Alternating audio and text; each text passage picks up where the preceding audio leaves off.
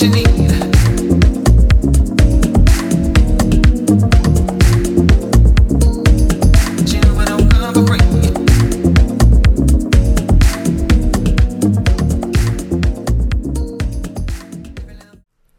5, 4, 3, 2, 1.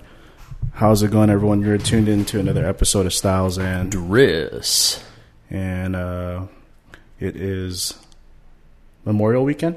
It is Memorial Weekend. I can't speak either, so it's Memorial Weekend. Yeah, it's Memorial Weekend. It's a hot day in Minnesota. Yeah, it's the 28th. 28th of May. Like 85 degrees out. Can't complain. Yeah, beautiful out there. Can't complain, won't complain. Can't stop, won't stop. Can't stop, won't stop. Just got done playing. Well, so I told you that I played 9 holes. Correct. Technically, today I played 18 holes because I played early in the morning. Yeah, so I played 9 early in the morning. Okay. With my barber in Eagan, Minnesota, at a course called Lost Spur, which I have like a love-hate relationship with. Mm-hmm. Today was the hate part. Okay. And then I played at 1 p.m. in Plymouth at a course called Eagle Lake. Okay. And that course was the first course I've ever played at. It'll be near and dear to my heart. Mm-hmm. It'll never let me down. Even if I play like shit there, I'll always feel good about coming out of that course because, you know, it's like your first love, right? Right. As long as you're in good terms. Mm-hmm. But it's always a joy. It's always a pleasure. And, you know, I actually played with, we had like a foursome for this one. Mm-hmm. You know, it was 3 of my friends and then one of my friends, it was his nephew who was a beginner. And, you know, I already explained this to you off air, but, you know, just to kind of explain to the crowd.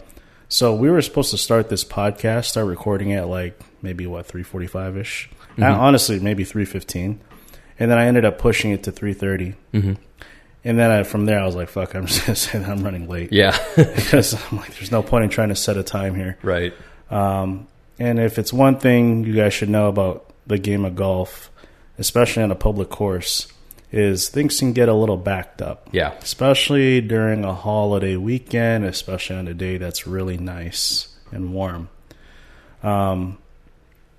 Essentially, there is this group that was in front of us that was supposed to tee off 2 groups ahead of us. Mm-hmm.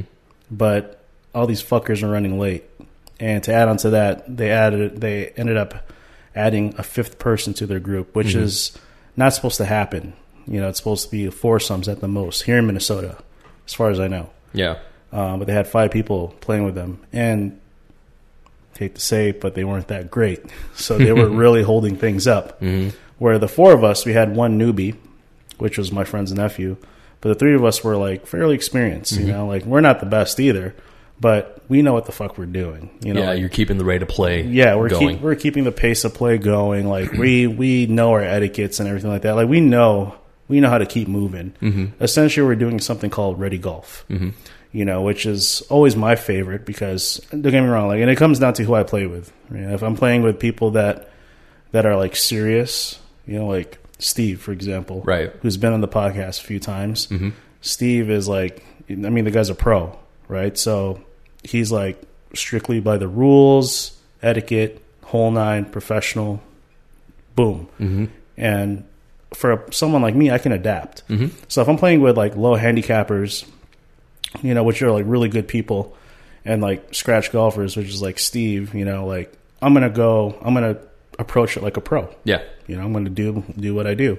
If I'm playing with like my homies like I played with today, I'm going to casually play it, mm-hmm. you know, and just be like, all right, let's just play ready golf, you know, and just fuck around. Mm-hmm. And anyways, despite all the slow play and all that shit, I played like my best round there. Okay.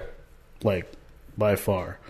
Like it was, so I shot what's called 5 over, where typically at that course I'll shoot like, you know, 7 to 8 to maybe 9, sometimes 12 over mm-hmm. if I'm having a shitty day. But today I shot 5 over, and I was like, holy shit. Shit. You know, and it was just like, I was way more chilled.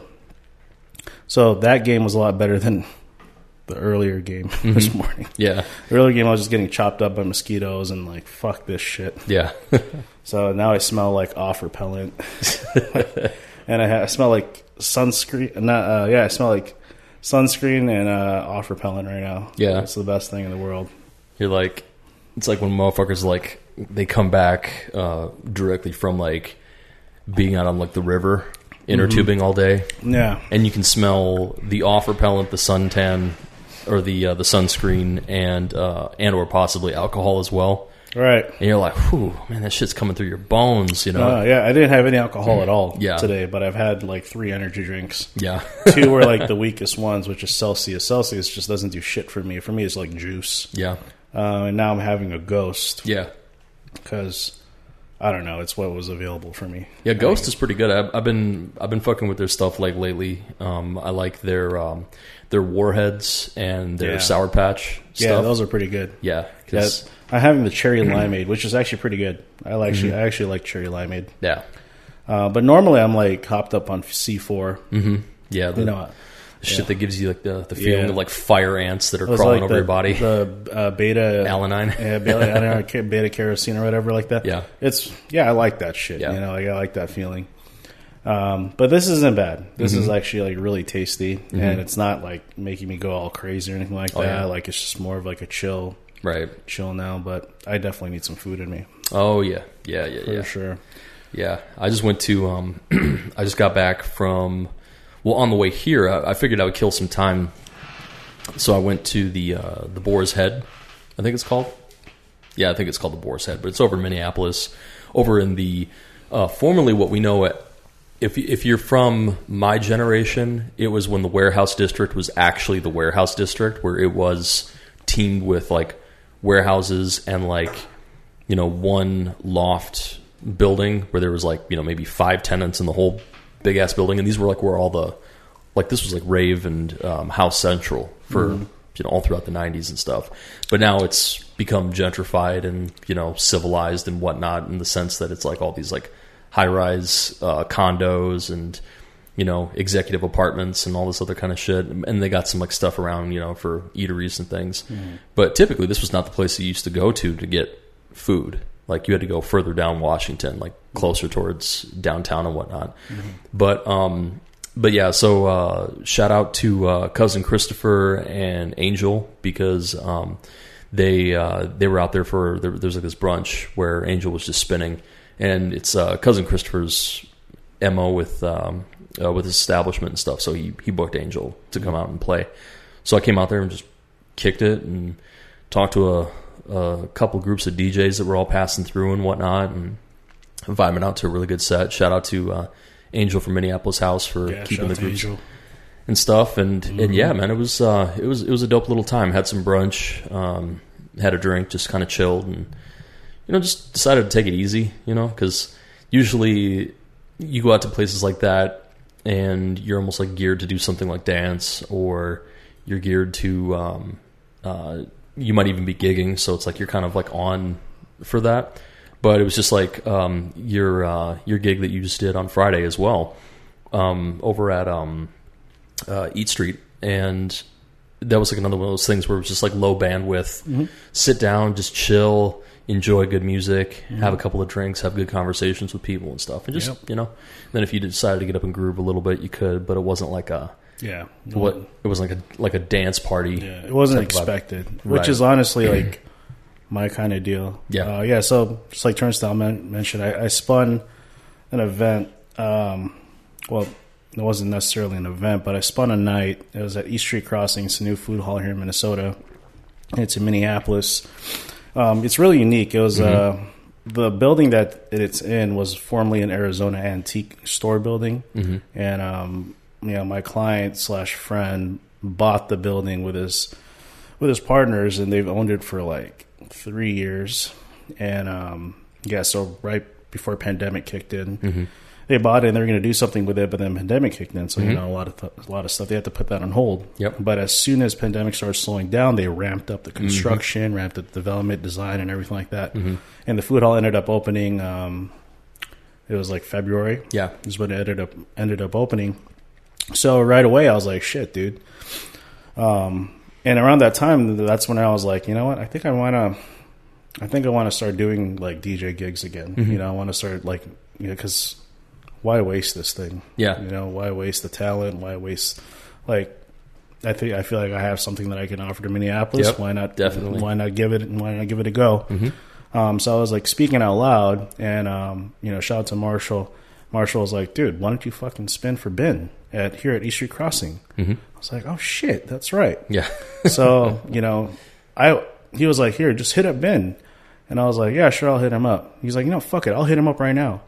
Literally, we're in the car, and he like hits him up. He's like, Ben, you know Ozzy's a DJ, right? He's like, really? And one thing about Ben is like he's super humble. Mm-hmm. He's probably like in his late, like mid 40s. Mm-hmm. Vietnamese guy, super humble, but he is wildly successful. If you put it this way, if you go to MSP Airport, and I don't even know if I should be saying this on air, but fuck it. If you go to MSP Airport, or if you go to Boston, the airport in Boston, and you look at the restaurants, he owns about half of them. Mm. So he's like wildly successful. Yeah. And, you know, but he's just super humble, just chill. You wouldn't even know. Like he was there Friday, just walking around casually, like, just like whatever.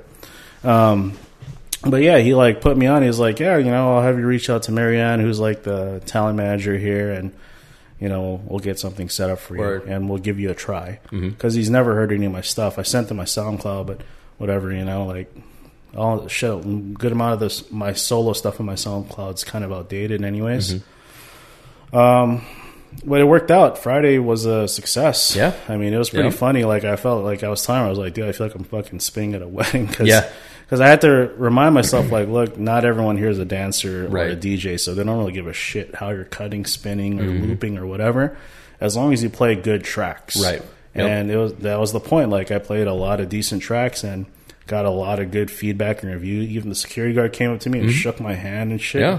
He was like, yo, this track is pumping. And he's like, everyone's been saying how good you were. Like, everyone that walked out, they're like, saying you're a really good fucking DJ. Yep. I felt like a jacket, like I felt like a dumbass because one person even came up. He's like, "You have a card?" And I was like, "Oh my god, I don't. Yeah, I don't have a card." So I'm gonna make it a point tonight or tomorrow to design a DJ card, and from there on, it's They've got Angel was just showing me this today. Actually, there's like a card that you can have that's got like an RF signal. Yeah, on your phone, right? And then anybody that like walks up to you, all they got to do is boop that, scan it, real quick. And you know me, I've got on the back of my laptop, I've got my QR for that I printed out. Shout out to Al over at Crazy Lady Inc. Because he had adhesive labels because people were walking up and asking if I had a card, and I was just like, I don't have any cards on me, but I do have my Instagram handle, and then of course subsequently that's attached to my SoundCloud and also to the podcast and everything else. Do you pay for that QR code? No. Really? No. So like what website do you go through? I don't remember. Honestly, I don't even remember how the hell I got a QR code that attached to my Instagram. Like I think maybe there might have been something that I did before where I gigged for somebody and they decided to make me one. Oh, and I don't know if they have access to like information where they were able to just like say, okay, we took your SoundCloud and your Instagram and integrated everything and then just gave you a QR code because you're going to be gigging for us at this thing. But I had it just sitting there. So I tested it one time because I'd never used it like personally, but I just want to make sure that it actually worked. So I did, and when I did, it brought me right to my Instagram without any issues, and I was like, "Oh shit, okay." Sick. So I just kept it, and then once I was at Crazy Lady, and everyone kept asking me, I was like, Al, do you?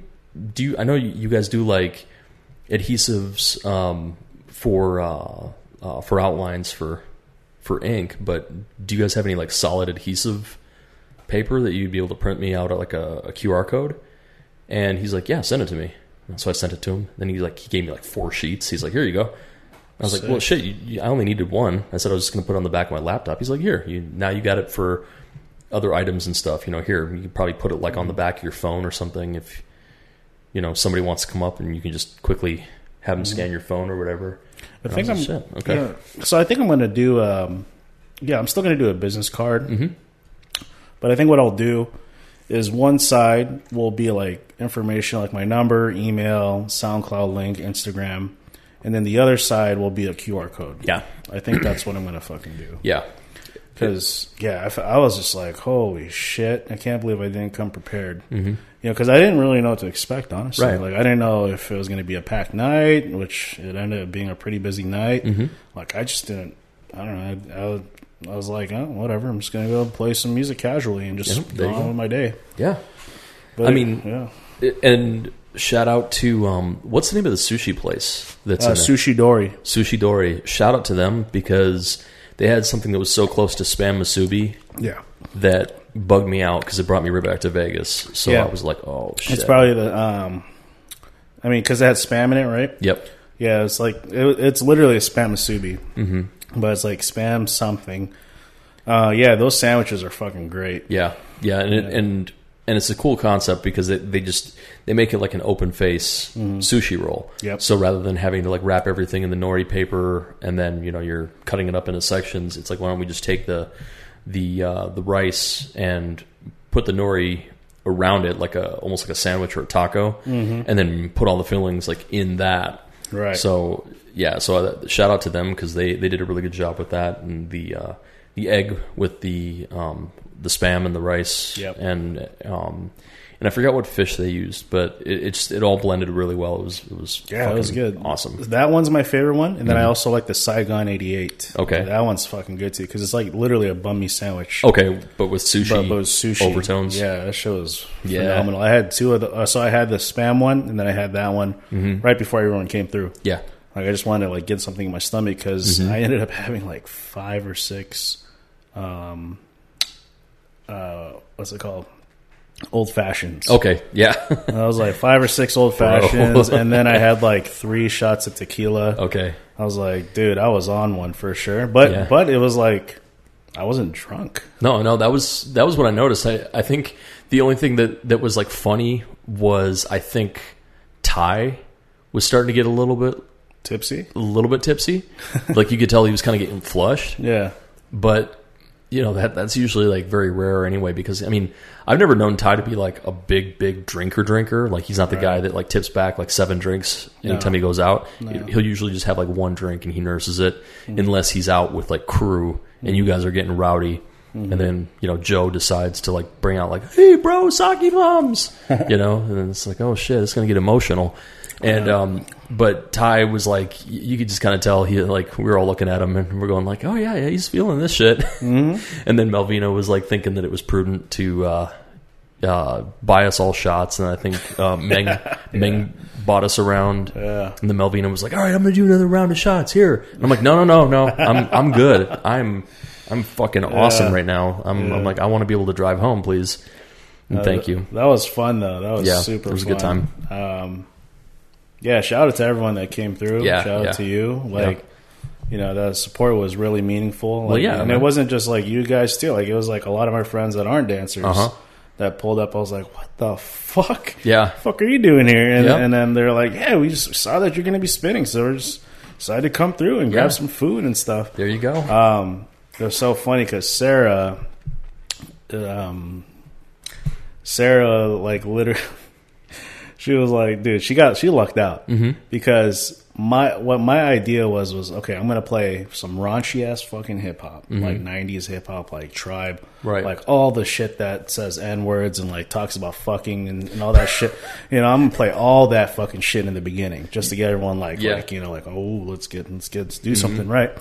And then I'm gonna play some R&B. I'm gonna relax it a little bit, play some R&B, 90s R&B, of course. Shit that from our era. Yeah. And then I'm gonna end it all with house. Yep. Because that's when I feel like all the dancers are gonna show up, so they can give something to vibe and groove to. Right. None of that happened. No. Like the minute, like as soon as I started spinning, I saw all these families with children coming in. And I'm like, oh fuck. You're like, well, so much for 2 Live Crew. Yep. So much for Tribe. So much for fucking Das Effect. So much for so much for all this. But it's fun too because I actually ended up. I actually missed mentioning this, but I was also going to play some electronic hip hop R&B, so like some Kaytranada, all that stuff, and that actually ended up being the bulk of my set. Okay, and luckily, and then I kind of shocked myself too because I realized like, holy fuck, I have a lot of music. I have a lot of this music. And it's exactly what fit the whole vibe. And that's what people really loved the most that night. Like strangers were coming up to me, they're like, the music you're playing right now really fits this whole food hall. I was like, oh, great, thanks. You know? And then, so that happened, right? So then I started transitioning in the house because I was like, all right, well, you know, and that's where I feel like I need to focus the most is when I start playing house. I'm like, hey, I actually want to blend and cut and like do all sorts of things. You know, and be like great, be clean about it. And then Sarah shows up. And I think she was too embarrassed to ask me. So Ty comes up. He's like, yo, play some R&B. Like, what? He was like, play some R&B. Sarah wants to hear some R&B. I was like, I mean, I've only been playing house for like, I've only played like 5 songs. I was like, all right, sure. So switched it to R&B and people enjoyed it because it was late night and it actually worked out. Like, I think that's how I kind of want to do it now from now on. And whenever I spin is, and it kind of reminded me, I don't know if you were with us at this time, but we were at Blueprint. Damn, were you with us? No, because Jardy was staying with us at this time. It was me, Foot, Jardy, and Bradley. I think, we went to one of the Blueprint pre-parties. And towards the end of the night, they just started playing like neo soul R&B shit, and that got everyone like on the vibe. And that's after like going hard on house, and stuff. So I think that's my what is it? That's my recipe. I mean, well, that's always been your steez. Like you really do hold true to like that Bay Area style. Where anybody that's like from there knows that the minute that you start playing some like Albie Shore or you start playing some En Vogue or SWV, everyone's like, oh shit, you know, they all just start like losing their minds.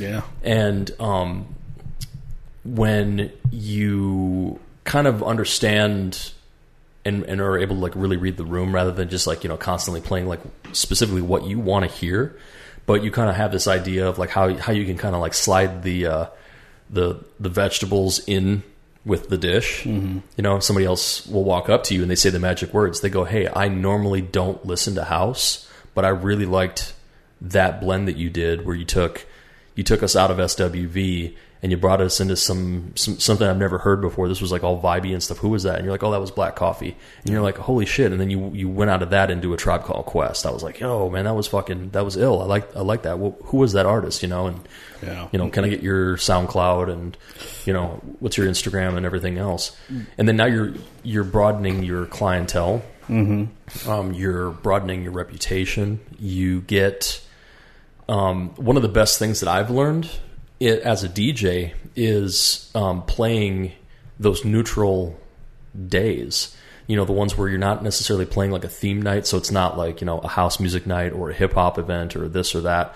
It's just sort of like, hey, we just need to like push you off into the water and just have you just stay afloat for like 4 hours.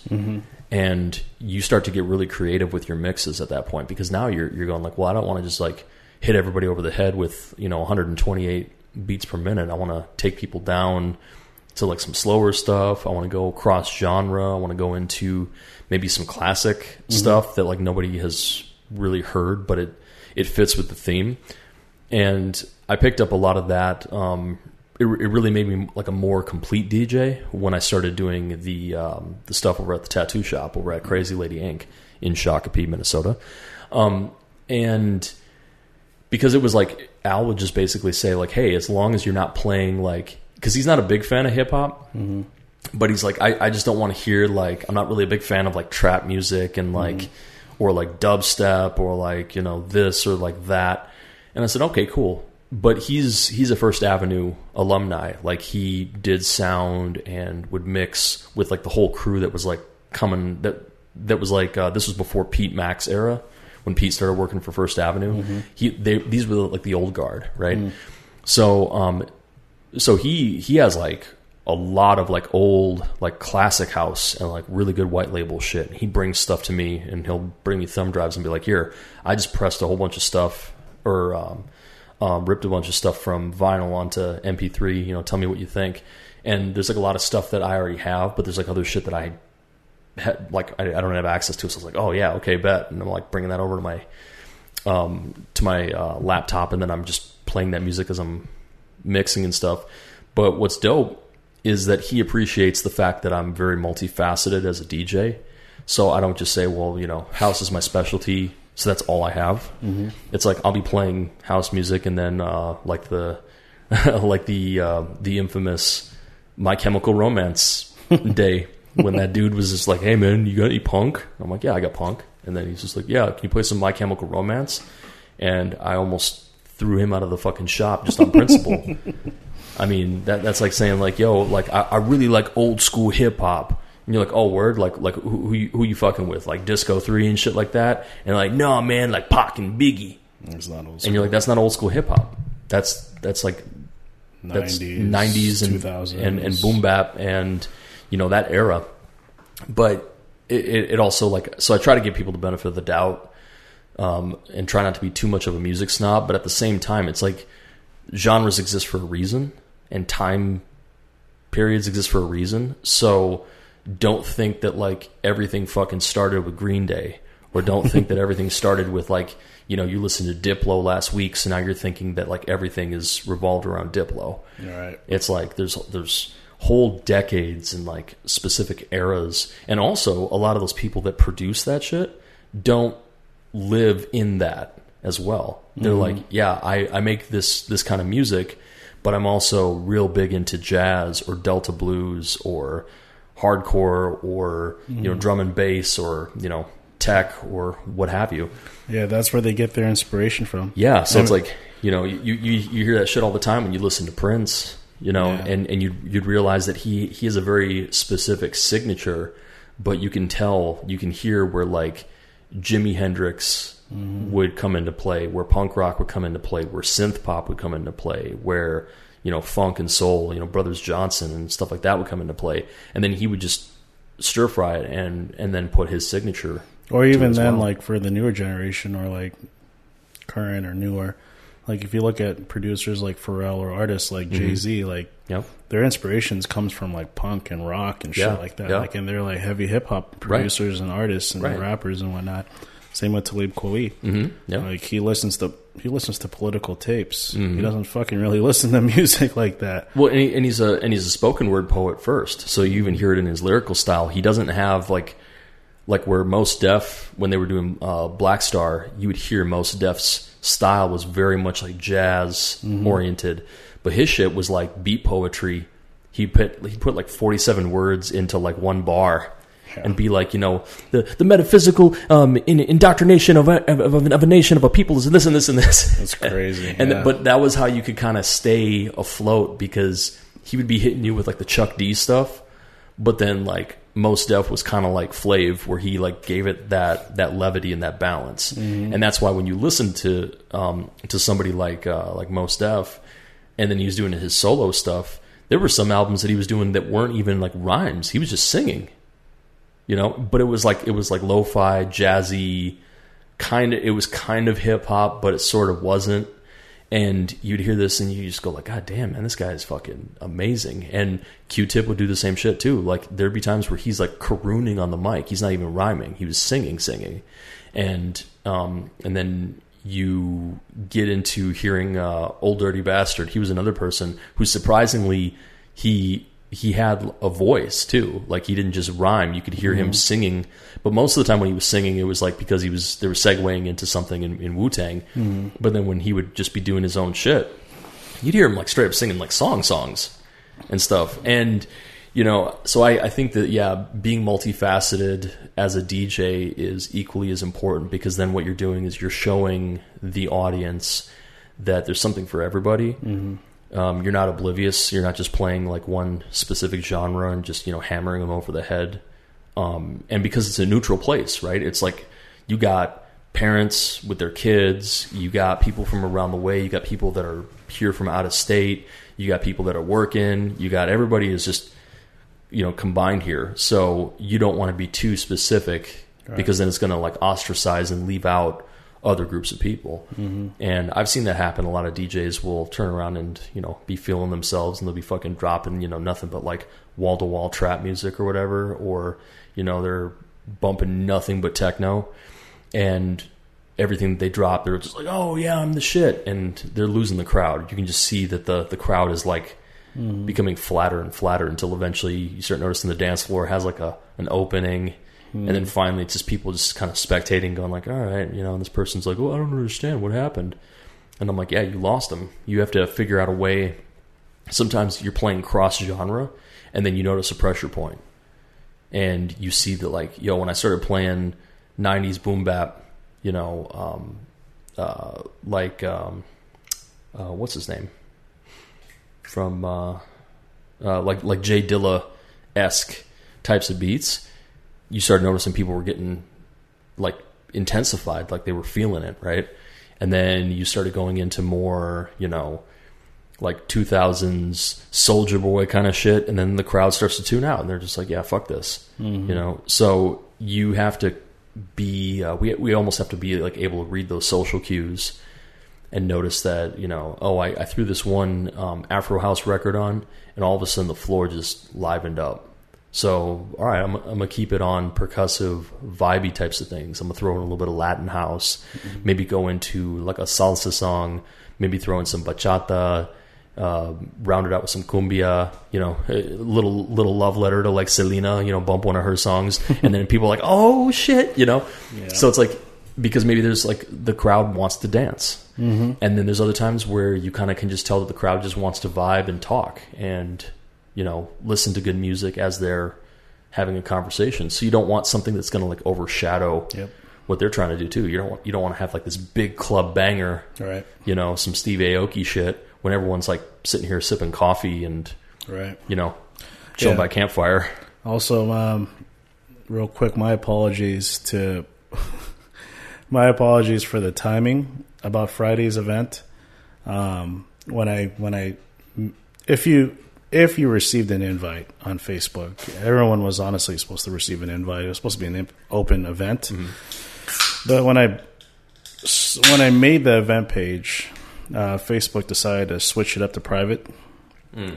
Yeah, I'm not sure why. Yeah, I hate that shit. And to add on to that, when I made the event page, I was still in Vegas for work. So the time didn't translate. Even though if I did switch the time when I was there, I switched it to Central. Right. As soon as I came back here, like it was stayed Central, but it switched it further. So, the event went from 7 p.m. to 10:30. Mm-hmm.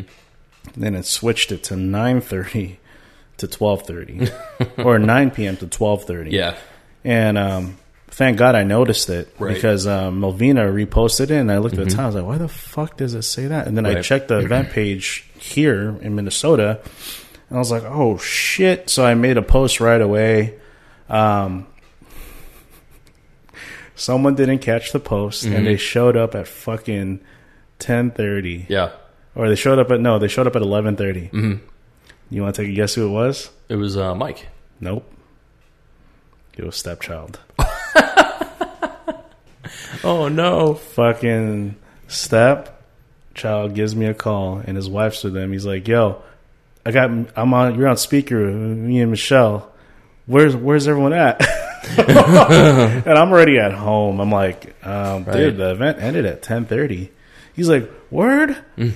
He's like, I thought it went till 12:30. I was like, no, dude, I made like a whole post and everything. Mm-hmm. He's like, damn. He's like, because no one's here. I'm like, yeah, the place fucking closes at like 10:30. Yeah. The place closes at like damn near 11. Oh, nothing gets by Step. I felt so bad. I was like, I'm so fucking sorry, man, that you didn't catch that. You know, like, I posted on my Instagram stories, which I saw you viewed. I posted it. Yeah. I posted it on the Facebook event page, warning everyone about the time. Like, I was trying to get everyone to notice. And what made even that part even funnier, and this isn't even involving Step, was that as soon as I informed everyone about the time, I got like a number of messages saying, "Oh, thank God, it's an early night." Mm-hmm. Yeah. I'm like, yeah, damn. That's how I know that my generation is fucking coming through, because we're Yeah. like, we don't fuck this 2 a.m. shit. Right. Like, let's end it at 10:30. Yeah. And there's like there's a thing that you appreciate about like just being able to beat kind of like the evening and overnight like bar crowd too. Right. Yeah. It's nice to be able to go out, have a couple drinks, maybe get down or whatever, and then be back at home and like off the road, as opposed to, you know, you're driving at like 2:45, 3 a.m. or something. And you got some motherfucker that's like cutting in your lane, Yep. and you're just like, oh, shit, and you're like, or you know, you're trying to get out of the cities, and you're like, oh yeah, I'm almost on E, and I can't go any place to get gas because I'm in like a spot of town where like everything is shut down. Well, then you know, and then the fear of getting mugged if Yeah, you're in the you wrong know. part of town. Yeah, exactly. So Yeah, absolutely. I mean, dude, it was so funny because we were literally talking about fast food, right? And I was Yeah. like, fuck this, I'm going to go to McDonald's. I'm going to use the McDonald's app. I was home by 11:30. yeah, Or by 11-ish. Yeah. This is when I was home by, and there was no line at McDonald's where if it was like a typical night out, there would have been a long stretch. yeah. That's the shitty part about bar close is that usually you get this idea as if you're the only person in town that just decided, Eureka, I think Taco Bell would be good right now. And then you pull out to this place and it looks like Hotlanta. I mean, there's just motherfuckers like everywhere. And the drive-through lane is just like spiraling around like a dragon's tail and shit. And you're like, fuck, man. And so I'm that kind of person where sometimes I'll proactively think ahead. I'll have leftovers at home, or I'll know like other little haunts and spots that I could go in and just like get my stuff and get out.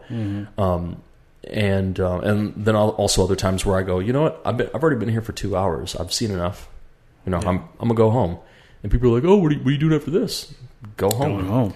Play Super Punch Out and then go to sleep. You know, and they're just like, oh shit. Well, we're looking for like more stuff to do. Why? Yeah, and I'm like, It's the same shit wherever you go. I mean, and it's a different story and it's a different animal when you go to places like New York, where I mean, it really is the city that never sleeps. Yeah. So you can find some different shit to do. Yeah, and you have options. Like when we went to New York that one time, I can't remember if we went there after. I think it was actually after.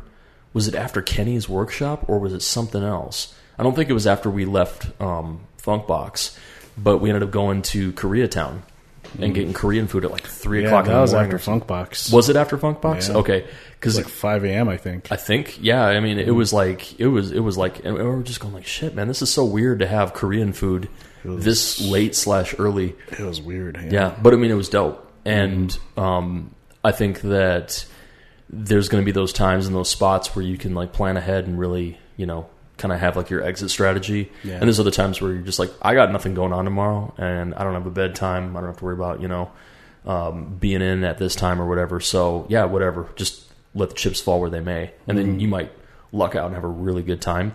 Yeah. But then also there've been some times where you'd be out there and some shit would like start kicking, and you're like, fuck, man, I should have gone home like 2 hours ago.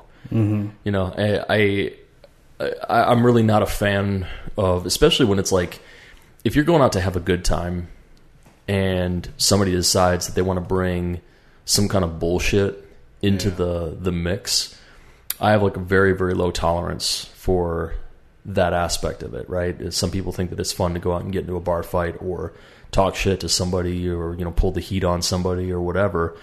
And I'm like, yo, man, we're all out here for the same purpose. We're all out here just to, you know, maybe have a couple drinks, listen to good music, dance, socialize and whatnot. Why do you want to end this on such a shitty note? Right. You know? I agree. And there've been some times where like people have even stepped to me and they were just trying to like flex just to see if they could, you know, impose something on me, and I would immediately come back at them with like both barrels.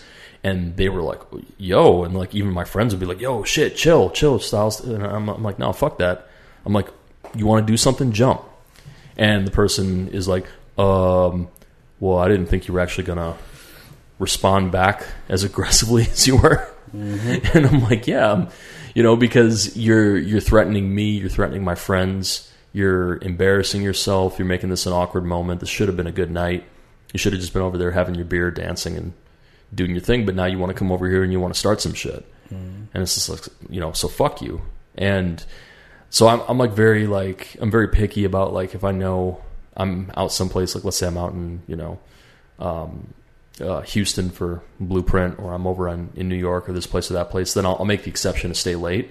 But even when I was at Blueprint, I had a whole, like, the smartest idea. I just took a page out of your book, and I was like, I'm going to rent my own car, and I'm going to have my own place that I'm staying at, so that way I'm not beholden to anybody. Mm-hmm. So I don't have to try to wrangle people from, like, all over the fucking continent and say, all right, everybody, I'm getting ready to go back to the hotel. Who's riding with me and all that shit. I was just like, yo, man, I'm tapping out tonight. Everyone's like, oh, you're not going to stay, like, super late? No, I'm going to get up tomorrow, go to a sauna, maybe take, like, a yoga class or do whatever, and stuff, and I'll see you at the next thing. And there was other times where I just stayed until, like, the bitter end when they were, like, wheeling out equipment and shit. Mm-hmm. But I had that option. Right. Which sucks sometimes when you go out someplace with, like, a group of friends and you got that one friend who's, like, way too fucked up and they should be done. They should have been done 2 hours ago. And they're like, oh, let's go to the next thing, man. Come on, I just want to fucking party. Yeah, fuck that. And I'm like, nah, we're cutting this shit short. Man, why'd you gotta be a little bitch? And it's just like, well, this bitch is the one who's got the keys, so you adhere to said bitchdom, or you walk the fuck home or get an Uber. Mm-hmm. I ain't got money for an Uber. Well, then you don't have a fucking vote, my friend, at all. Yeah. So that page, I took that page out of Joe's book as well. And I remember, like, it was just like yesterday. We, I think it was like 2013, and I think we were on our way to go to an event. Mm-hmm. And I was like, do you want to roll together? He was like, nah, man. I was like, what? He was like, it's nothing personal, but I like my own exit. Mm-hmm. And that's after you said that, I was like, damn, you are fucking right. And then also, I took a page out of Johnny's book, because that fucker doesn't say bye. Yeah. He just goes. Right. And I was like, dude, why don't you say bye? He's like, why waste all this time? Yeah. If they really, really wanted to say bye to me, they'll hit me up and say, where the fuck did you go? Right. And I'll explain to them that I just had to go. Right. And I'm like, damn, you're right. Cut the fucking bullshit. Like, come out of here. Like, the last few events, I just bounced, dude. Mm-hmm. And nobody cared. Yeah. Like, nobody gives a flying fuck. Right. Because I wouldn't either. But, oh, he just left. All right. Well, and it's kind of cool, too. It adds to, like, the mystique, because then people, usually there's, like, this whole big, like, I always joke around about the seventh element of hip-hop being loitering, where it's like everyone stands out in the parking lot and they fucking talk about where they're going to go eat for another 2 hours. Yeah. And then finally they decide on, it's like, well, we can't get fun now because the place is closed because you guys are too busy with your dick in your hand. Well, here's the issue is that everyone has ADHD. So they're talking about going to eat and they're talking about some other fucking bullshit that means nothing. Right. Or like they're talking about something that means everything and they should be discussing that at the dinner table. Yep. But they're sitting there outside of the fucking venue where it's closed and it's nighttime and little did they know that the restaurant they wanted to go to is about to fucking close. Yep. So now they're going to be starving because they don't want to wait in line to go to McDonald's because, again, like you said, it's like a fucking dragon's tail, like wrapping around, going crazy, slow. So now what? Right. And look at all that time that we just wasted. Right. I mean, and I do that sometimes. I do that sometimes because, like, it's something that I remember. It was reminiscent of, like, when we were kids, right? I'm probably pretty sure that your mom and your pop were the same way too. Like they would go someplace and then you decide you're going to go over to like the toy or the candy or the magazine aisle or whatever. And they're just like, all right, well, I'm going. Bye. And you could tune them out if you wanted to, but then you were going to have to be sitting there figuring out like, did my parents just leave me? So as soon as you heard that they like left the aisle, or you hear your mom up at like the front register, whatever you did, you dropped and went out there. Yep. You know?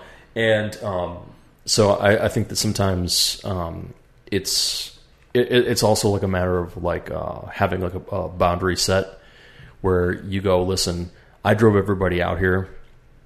I'm not obligated to stay out here to the bitter end. I know you would really like to, so if you want to stay and you got some other, ride home or whatever, cool. But guess what? I'm going to Perkins right now, or I'm going out to this pho spot, or I'm going to grab a banh mi sandwich before this place closes. So either you're with me or fuck off. Right. And then some people were like, damn, why you gotta be so... Well, because I don't have time to indulge you. Well, if you're gonna roll with me, then fucking roll with me. Yeah. That's the reason to why I don't really have people roll with me, or I don't roll with other people. Yeah. Because I'm like, fuck this shit. Yep. Like, I like my own exit. Mm-hmm. And then what if you come out to some place, maybe it's like whack as fuck. Right. You're like, yo, this is lame. I think I'm gonna go. And other people are like, oh no, stay for a while. And if you're everybody else's ride or everyone's expecting and they try to talk you back into it, you might not be having fun, and then you're going to be bad company. Right. So it's like it's better just to be able to have that ability. Or if you do roll with some people where they're all on the same page, where they say, listen, I'm good to go whenever you're good to go. All you got to do is tap me on the shoulder and let me know we're fucking off. Mm-hmm. And you're like, all right, bet. And then you're out there for an hour or two, and then you finally come up and tap that person on the shoulder, and they're like, oh, we're ready? Okay, cool. Let me just grab my jacket or my purse or my whatever, and let me pay out my tab or whatever. Mm-hmm. And then there you go. But, then you run into like other shit where it's like you're trying to find somebody, and then you're spending like another hour trying to go through like a sea of people, and then it's the worst, man. Yeah, and it's just it's just a complete and total pain in the ass. Yeah, it's the worst. And then yeah, dude, been there, done that, don't want to go back. Yeah, fuck that. So yeah, I think that like it also comes into play with like what we've learned through our experience as far as like cipher etiquette as well, and knowing how to read the room and read the conversation that's going on. Sometimes it's even reading the conversation in the cipher and know that you don't have anything to say. Right. So why go in there? Mm-hmm. Right? So people are like, no, you should don't be shy. Oh, no, you should show off. You should do this. And I'm like, I'm literally going to be interrupting what these two or these three people are all talking about right now. Right. And I don't have any input. They're talking about baseball, and I'm going to jump in and start talking about my cat. Mm-hmm. And it's going to just fuck up the whole dynamic. Mm-hmm. So I don't want to be that person. I'd rather just watch. Right, exactly. And that's once you get that, there'll be times where you can do with or without by people watching or just just vibing or finding a corner and just grooving, and everybody else is like, oh, why don't you come over here and dance with us? And I'm like, because this is just me kind of just drawing circles in the sand while the rest of you guys are doing something very specific, and I just want to play. I'm just going to go over here and be in the sandbox and just play. And then you run into like the people that try to treat it almost like it's a game, right? Where they kind of say, all right, everybody, let's all get together here. Like I hate that when you have that at parties where there's like that person who tries to like micromanage everyone's fun. So they say, all right, everybody, let's all like get out of the kitchen and go into the living room because we're going to play, Taboo or something. Yeah. And I'm like, don't you see like some of us are sitting here just like drinking and talking? Like we have no fucking intention. Right. It's better when you walk in and you say, hey, everybody, some of us are going to start playing board games in the other room. So if y'all want to get in and get down on this, break rank and, right. That's the way to do it. Right. But then that person will come back like 5 minutes later and be like, come on, guys, hurry up. Like we're starting. Start without us. Yeah. Just like the same shit. Like, you're getting ready to leave the party. Then you keep coming back and saying, all right, well, I haven't said bye to everybody. It's like, just fucking go, dude. Fucking go. Yeah. So, and then people turn around and they bitch and they're like, oh, why didn't you say goodbye? Well, we've got supercomputers in our pockets that can communicate. Well, here's the thing, too. It's like maybe 1 out of 10 people are going to bitch and whine like that, right? Yeah. The other 9 or 8 don't give a fuck. Right. Like, they're too busy on their own shit. Right. So nobody fucking cares if you're leaving. Right. Like, I hate to say it, you're not that special. Mm-hmm. Like, yep. You know what I mean? Like, and not you, but we're not that special. Mm-hmm.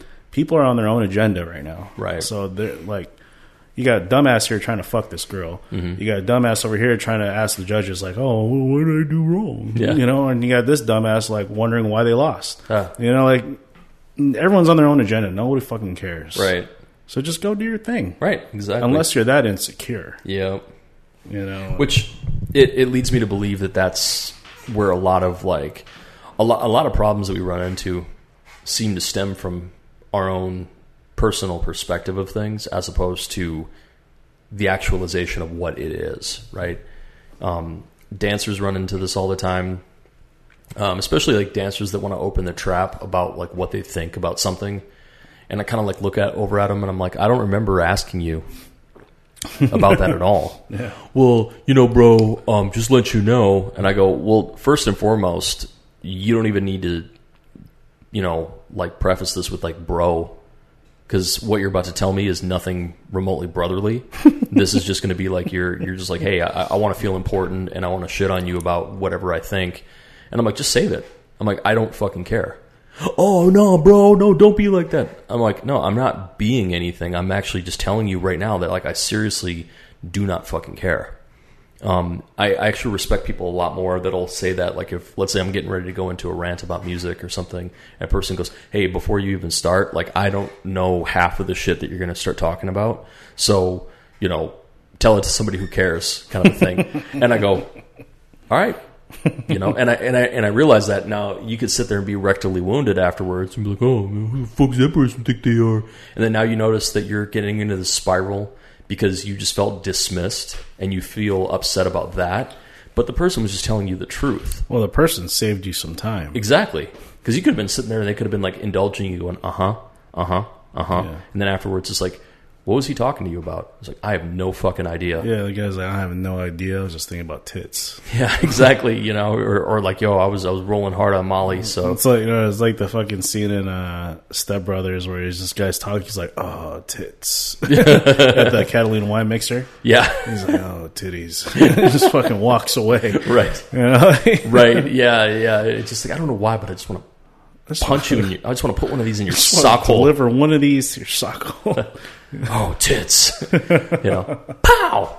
The fucking Catalina wine mixer. It's the fucking Catalina wine mixer. But yeah, you'll run into folks that have, and I think it's funny because we do a lot of things just for posterity. Like we go out to like parties and bars and things, and everyone puts on like this show and this affectation rather than just being like very honest about why you're there, or what you're doing, or how you want to interact with people. And then there was a time where I was sitting there, and this dude, I was sitting at a bar, and this dude all of a sudden was talking to me and shit, and I was just being polite, so I was like chiming back in, and then I think he led on to something that he tried to shoehorn the conversation into like flat Earth and like, you know, government conspiracies and stuff. And I said, hey, listen, I go, bruh, before you even start on any of this shit, I'm like, I'm just waiting for some people, so I don't really want to get into this conversation. And then he got defensive, and I said, no, you can get off your back foot too. I said, just acknowledge that, you know, you were talking about this, and then it was small talk, and now it's starting to get into some like broad thing that I don't really care about, or I don't have any vested interest in, so there's no need for it. I said, now, if this is just how you're feeling, you know, and somebody else is like willing to indulge that, cool. I'm like, but I'm not the guy. You know, I'm not saying that what you're saying is not important to you. I'm just saying that's not important to me. And the person was just like, oh, okay. And then they walked over and they were talking to somebody else. And then one of my other friend shows up and just like, what just happened? I was like, I dodged a massive fucking bullet. He's like, what? And all of a sudden I was like, listen over there. And he's just like, yeah, and the fucking the world, man, it's like, it's fucking flat, bro, you know, but they don't want you to believe that, man, and all that shit. And I'm just kind of like, I was like, before I have to put my foot in his ass, I'm like, I'm just gonna save myself all this trouble. The same shit. Like I did that. I got it in one of my. I got it in my act for because I've been doing stand up recently, but I got this whole thing about where this guy wanted to fight, and he goes, oh, you want to go? And I was like, yes. And I just turned and I walked away. and it just completely fucked up his whole day. And everybody else was just fucking cackling and howling, laughing and shit. Because I was like, yeah, I don't need to be here. You're not blocking my exit, so bye. Yeah, he did ask if you wanted to go. Yeah, I do want to go. Bye. Yeah. And actually, I think I said yes, thank you, and I turned and I left. And he was kind of like, he's like, did that just fucking happen? Fuck, you're not supposed to do that. Where's he going? What the fuck? This is a fight. I was like, no, you gave me outs. Bye. So it was like some guy that just fucking fuck. You know, and I think that that's like where shit can be really funny, because you realize that like a lot of things that we do have a tendency to be based off of like how we think other people are looking at us and judging us if we clearly do not give a fuck. And it's not like you secretly give a fuck, but you're just pretending like you're not. You really do. You're like, oh, I don't need to be here for this, or I don't need to indulge, or I don't need to get into a tug of war. Mm-hmm. I mean, it could be anything. It could be politics. There was a situation not too long ago where this person was getting like, they were getting like very, very like big about like where they're from, and they were like kind of shitting on Minnesota and being like, yeah, there's nothing out here and this and this. And they were saying all this shit, and I'm sitting there and I'm like looking over at Ty. Me and Ty are looking at each other, and we're kind of smirking because this person is just like, yeah. This was on Friday? No, this wasn't on Friday. This was a couple weekends back. Oh. And we just sat there and we're like, well, you know, you're completely missing the fact that, you know, you're sitting in front of two house DJs, and then when I started asking about their paperwork, they said, you know, they were bragging about where they're from and stuff. And I go, oh, so you know, like these circles, these people, these parties. And they hadn't heard about any of that shit. And I'm like, okay, well then I mean, like at that point, it kind of like, there's a point where it's like, and I feel like this is a really bad habit that we have in society now, where everyone feels like they need to like dunk on and correct people. But I'm like, if that person is wrong, you do not need to even be that mirror to point back their ignorance. Mm-hmm. You can just kind of like let them be. Because eventually they're going to run into the wrong person. They're going to say the wrong thing at the wrong time, and then someone's going to put a foot in their ass or whatever.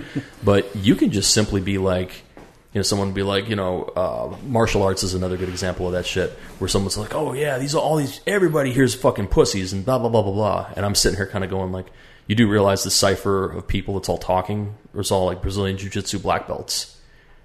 And the person's like, yeah, man, you know, fuck all these guys. Nobody can fight and this and this. And then all the jiu-jitsu guys are just quiet. Mm-hmm. And they're smiling and shit.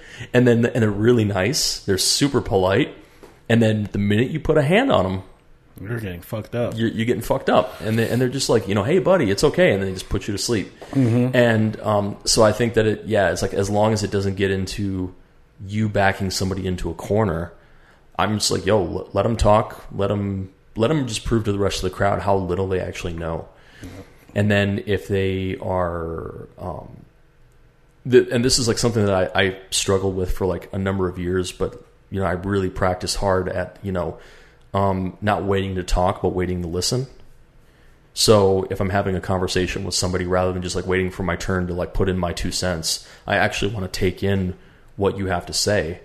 And then I can add my feedback to that, as opposed to hijacking the narrative, because, you know, you could have been talking about something very specific to you. And then again, I want to talk about my cat. So now I'm going to fucking start talking about my cat. And you were like, but yo, I was just talking about skateboarding, you know? And I'm like, yeah. But, you know, my cat, Mr. Mittens, you know, his breath smells like cat food and everything is really cool with Mr. Mittens. And now that person goes, oh, okay. So you're just going to completely like dismiss what I was talking about. So I've become a lot more aware of how you can have like really good conversations with people by just taking the time, you know, to like stop and like listen to somebody and like really take in what they have to say, and then, you know, put in your 2 cents here. Sometimes you might be the what's it called? You might be the one with the spotlight, but then in other conversations, you might be one of the supporting actors. Right? You know, that you're like, yo, this is the star right here. Mm-hmm. This person's holding court. Yeah. And I'm just going to be one of the people that chimes in with like, you know, my 2 cents here and there, but I also don't want to like steal their thunder. All right. And then once you read the room, you'll know. You'll be having conversations with some OGs that are really like prominent in like the house scene or whatever, and you'll notice that a lot of those cats will also be very quiet, and then all of a sudden someone will be like, why is this person so dismissive of the shining star over there, but they want to talk to you? Well, it's like, well, yeah, because I'm not trying to impress them with anything. I'm not trying to ooh and ah them with my bullshit, because they've seen it all already for like decades. Right. Great example of that is like Junius. Junius is like one of those guys who just fucking just stands there, and he'll just watch people, then he'll smile and he'll nod and stuff. But then like when you get to talk with him, like straight up, I mean, that dude is just, it's just a phenom intellect. And you're like, God damn, bro, like how come you're not just like stepping in and just like commanding the entire, room's attention? But he's that kind of guy where he's also as bold as he can be and as smart as he can be. He's also very humble. And he's like, well, because it's everybody else's time. It's not my time. It's not the me show. And I don't need to like prove myself to anybody, because again, that's that aspect of insecurity where you feel like every time you go out to some place, you got to make a spectacle. Well, I better cipher, otherwise no one knows that I'm a house dancer. It's like, no, you do it because you feel the ghost, right? And you're moved and you want to get down. Nobody cares. Right, but nobody cares. And it's like, and you're doing it for you. But then you got other motherfuckers that are on this shit where they're like, all right, well, I guess I got to do something so I can stay relevant. And I hate when people say stay relevant, because then that just kind of shows that like your art is not your art, it's their art. It's like they're the ones who are going to judge you and call the shots and tell you that you're doing everything right or wrong. Well, I mean, the whole stay relevant thing, yes, yeah, absolutely. Like it's your art, but at the same time, I think there's a fine line, because if you're trying to call shots in a scene where you've not done any work in for like over a decade, then you have no right. Yeah. Like if you're trying to claim leadership and shit like that. Yeah. But if you're not trying to claim leadership, you have no ambition of that, then you do whatever the fuck you want. Staying relevant is not your priority. Right. It's only if you're trying to hold command. That's when you're like, people better know who the fuck you are. Right. And then also using that with responsibility and being able to know, because like you were saying, there are those people that want to command everybody's attention and respect, but then they've got nothing to say. They've got nothing to add or contribute. And then you have those other folks that are trying to like avoid everybody's gaze. They're just like walking around the outskirt of the room or whatever, and they go in and they take a set, or they give a piece of advice or something that just cuts right to the bone, and you're like, wow, this is like, I see this other motherfucker over here who's like try hard, jumping up and down, trying to, get all the attention, and you said something that was like so like perfect. It filled in the gap of whatever I was going through. And those are the people that typically, it also kind of teaches everybody how to have like respect leadership, but also be autonomous as well. Don't sit there and look to the leader of your scene to give you the green light to go out and do what you want to go do. But at the same time, have enough like insight to know, when a person gives you criticism and how to take that in. Even if you don't fully agree with something, it's like you can still take it in and listen to that person's opinion. Maybe be like, I disagree, but you don't have to make it into a debate at that point, because within yourself what's right or what's wrong. Yeah. And that person might be giving you their opinion based off of like their experiences, their outlook, their perception and whatnot. So you just leave it at that, and you don't have to keep poking at it and everything. But we run into that countless times, because it becomes less about the actual truth of the discussion and more about the ego. Well, I think this, and you go, yeah, that's great, cool, that's great. Yeah. And you're like, but you ask me, what do you think about this? And I start to tell you, and then you go, but I think this. And I'm like, great. Okay, well then why the fuck did you ask me? Yeah. Don't ask me about my opinion, and then all of a sudden you plug your ears and then start saying la la la. Yeah. And real leaders are also people who know how to adhere to other leaders. You recognize other types of people and say, hey, that person might not be a dancer, but they command a lot of respect. Yeah. You know, so it would be within your best interest to like really take in what that person is doing, their example, their steez. But yeah, we do that all the time as fucking stupid ass egotistical dancers, where you walk up to somebody and you're like, hey, what's up? You a dancer? Person's like, no. All right. And then you immediately like turn and look over at, you know, the Red Bull stars or whatever. But that person might be a top business investor or somebody who actually funded. Or he might have been the fucking person that's paying their wages. Yeah, you know, or funded the jam. Yeah. You know, or he's a booking agent, or she was one of the coordinators that helped to set up the community event. Mm-hmm. Like I said this about Bao, when with Bao not being necessarily like from dance pedigree, but being involved in the scene, there's relevance to that. Mm-hmm. Because 100%. Not everybody is going to be the talent. Not everyone is going to be a DJ or a dancer or an MC. There's other people who are like, yo, I've been doing this for 25 years, and all I've been doing is like booking spots and getting events thrown and doing this. And, you know, I'm the person who makes the flyer, or I'm the person who, you know, does all the legwork, while everyone else just waits for the next jam. Case in point, she writes the checks. Yeah, exactly. So, you know, so you got to be respectful to that. Yeah.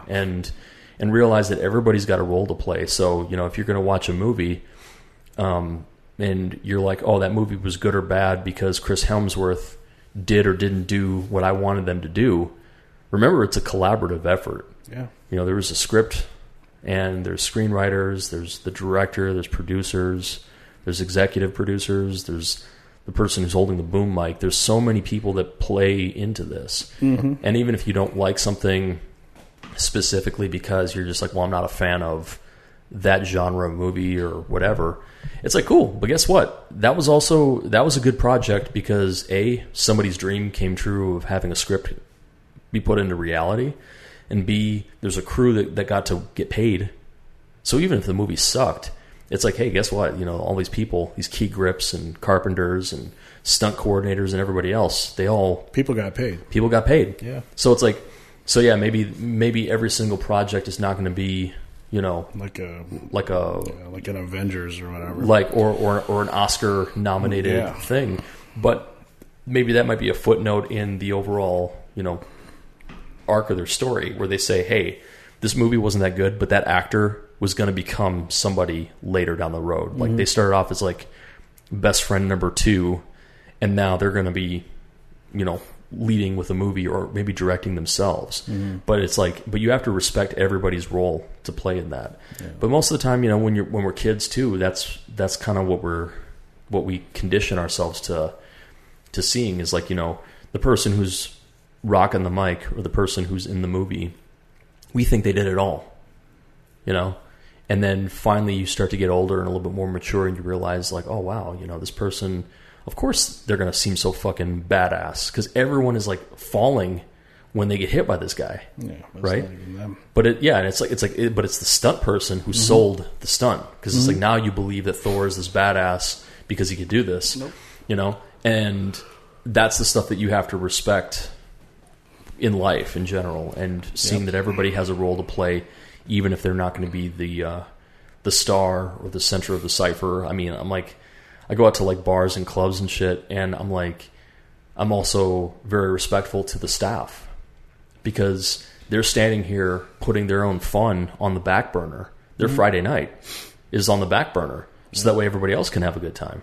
Yeah. And they're just going back and forth pulling pints and bringing you know, liquor out of the storage room, and you know, wheeling shit back and forth, picking up spills. Yeah, I mean, it's just the principle of being a good person, right? Yeah. Being a genuine good person. Don't be a fucking dick. Mm-hmm. You know, it's common sense. Really, it's common sense. And even if someone's a fucking dick to you, just let him be a fucking dick. You know, because at the end of the day, they're going to be the ones who are going to feel horrible about it. If you edge onto it and feed into their bullshit, then they're going to feel even better about it. So do you want them to feel like shit too, or do you want them to feel really good about what they just did? And it's almost like dog psychology, right? Like sometimes you don't feel like indulging that dog and they're grabbing their toy and they're bringing it up to you. They're like, here, play. And finally you give them what they want, and now they're not going to leave you alone. Right. They're going to keep coming up to you every 5 seconds. And you're like, I'm just trying to, eat my spaghetti here. So you sometimes you have to be very like curt with somebody and be like, yo, I need some space right now. I need you to stop. And the person's like, oh shit, okay, my bad. I didn't know I was crossing a boundary. But at least like you let them know early enough rather than waiting until it became this big thing that boils and then finally you just fucking lay into them with the third rail. And that person's like, God damn, what did I do? And, and the person's like, well, you've been jocking this person the whole damn day. Mm-hmm. Like literally, like they changed ciphers to get away from you and you followed them. And then you're tugging on their coat and kind of being like, hey, what are you doing? And we've all run into that even like when you're young. Because what you're trying to do is like you're trying to bond with that person. You're like, I think you're amazing, or I think you're interesting or funny or charismatic, and I want to be a part of that. But sometimes you have to learn how to read those people too. And again, they might have an exit strategy. Like, where are you going after this? I'm probably going to go back to the hotel. Really? What hotel? Oh, it's one of the hotels in the city. Oh, you're not going to tell me what hotel? No. No, motherfucker. Now if you two were just shooting the shit and that person says, yo, okay, well, I had a great time chopping it up with you and stuff. I hope to talk to you again. You're like, well, I'm going back to the hotel. 2 or 3 of us were going to go out there. You should meet us out in the lounge, or we'll have a couple drinks and keep chopping. And then you know that you've been like properly invited into said circle, as opposed to you imposing yourself into it and being like, hey, where are you guys going to be? Tell me where you're going to be at, and blah, blah, blah. So there's a way to do it. And I think a lot of people still struggle with that because, especially, with society the way that it is, it's like everybody's mom always kind of chastises the group and says, you should invite him or her or whoever to this. Mm-hmm. And you go, why? Right? Like, we don't have any connection with that person. Well, yeah, because you want to make them feel included. And I go, but if you want to make that person really feel included, it should be a legitimate invite as opposed to like I'm obliged to. Because then that means that I don't really want you around. I'm just doing it to shut up your mom. Right. Which is actually disrespectful not only to her but also to you. Because then you're going to come out to the party and be like, nobody talked to me. And you feel even worse. Right. You're like, I could have just fucking stayed home. But, so I think that it's a lot of like, put yourself out in like those neutral places and read the room and be honest and be genuine and sincere, and then people will gravitate towards you naturally. And they don't feel like, okay, well, we have to invite you because, you showed up and you were, sheepishly looking at everybody with your eyes, all teary and whatnot. It's like, hey, do you want to come hang out with us? It's like, you might just notice this one person showed up with like no crew. And you're like, yo, where are you from?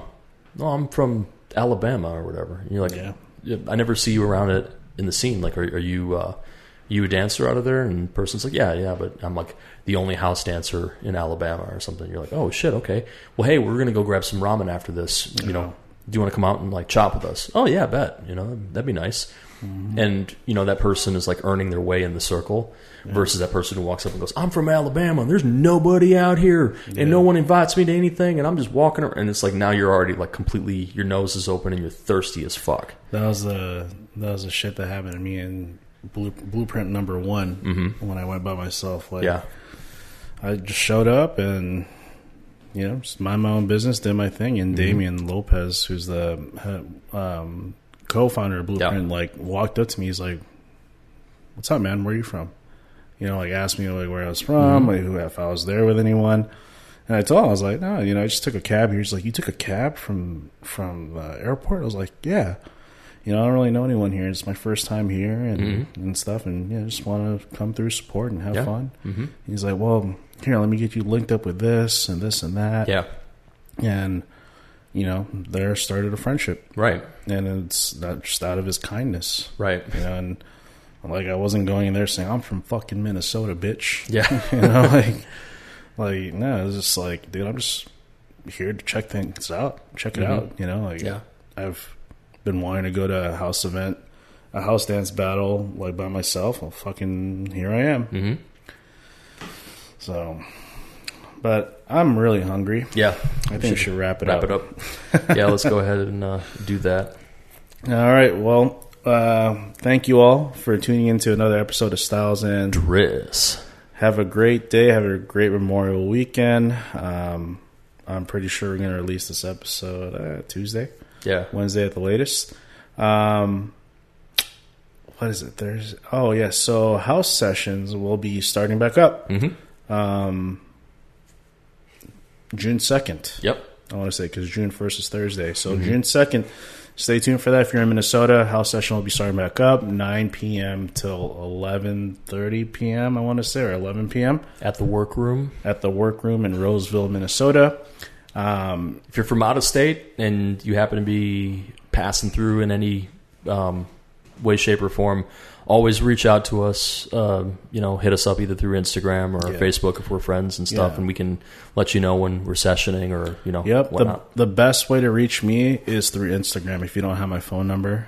So my Instagram handle is OZZYDR, the number 1S. So basically Ozzy Driss, which is the number 1 rather than an I. And then your Instagram handle? Turnstile_DJ. Yeah. And it's not the way that you actually spell turnstile, so it's not STILE, it's STYLE. So yeah, look me up on the gram and stuff, and if we get anybody that's coming in internationally that has like other things and they want to like link up with the house community, also please feel free to reach out to us and stuff, and we'll be happy to host you or point you to the right people and stuff, and all that kind of good shit. So yeah. All right, everyone. Well, have a great day. Yeah. Peace. Peace.